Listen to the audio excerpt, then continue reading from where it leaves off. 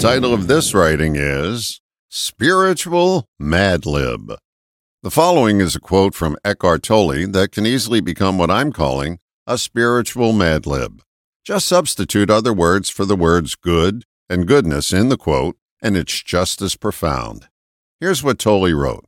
You do not become good by trying to be good, but by finding the goodness that's already within you and allowing that goodness to emerge. The premise of his quote is that everything you need is within you.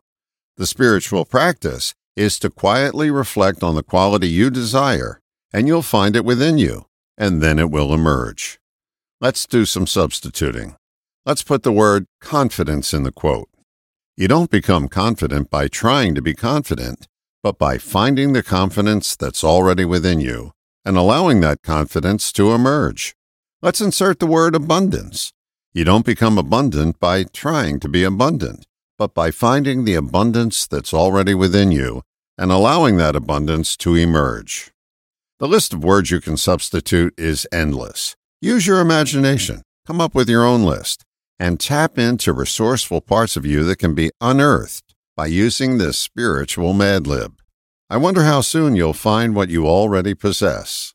All the best, John.